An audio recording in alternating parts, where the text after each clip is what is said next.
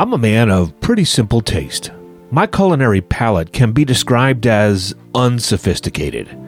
My name is William Sofield. I'm an American with a British heritage. My parents are from New Jersey, so my childhood memories of food bring me great comfort, but they do not contain wide variety. I remember discovering seafood gumbo, that most wondrous and flexible of all Cajun dishes. Oh, the joys of a good seafood gumbo. It's the pizza of Cajun food, and that's a great compliment to pizza. Gumbo is delicious because it contains so many flavors that all cook together and they get to know each other in the pot. The sausage, the shrimp, the crab, the chicken, they're all seasoned with the peppers, the tomatoes, the onions, the okra, the celery, the bacon drippings, the garlic and bay leaves, and whatever secret ingredients the chef or grandma wants to put in there.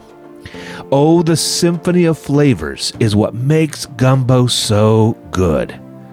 Each of those ingredients is good, but they each add to each other their own thing, and the combinations make each bite different and delightful. Oh, the joys of a good seafood gumbo. And this reminds me of the gospel and of the Christian life. What would it be like if you separated all the ingredients of a seafood gumbo and ate them all separately? I guess you could do that, but why? They are so much better together, and in the same way, there are a million important things to learn and dozens of broad categories in the Christian life. And they can't really be understood in isolation. They all need to be together. So let the pepper be a great pepper. And let's let it season everything else with its pepper goodness. And everything else in its place, too.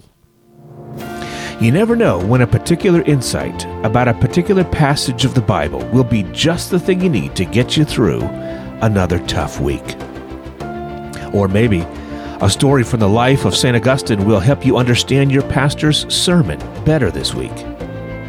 Or maybe learning about the origins of a particular element of a worship service will help you feel God as your loving Father in a new and better way. And that's what this new podcast is all about. Many deep dives into various aspects of the Christian life: Bible study, theology, hard questions, church history, the development of various doctrines, spiritual disciplines, church strategies, and all of these kinds of things. Every episode is about 8 to 12 minutes, and we're going to tackle such topics as Melchizedek. Do babies go to heaven? Mother Teresa. Should we use grape juice or wine in communion? John the Baptist. Just war theory. The history of Advent, and when to leave your church. There are dozens of episodes, and this is just the first season. Scroll through the episode titles and pick out the topics that interest you. And also, follow this podcast now to get updates on Season 2. Okay, so that's enough of an introduction. Look through and download some of your favorite topics.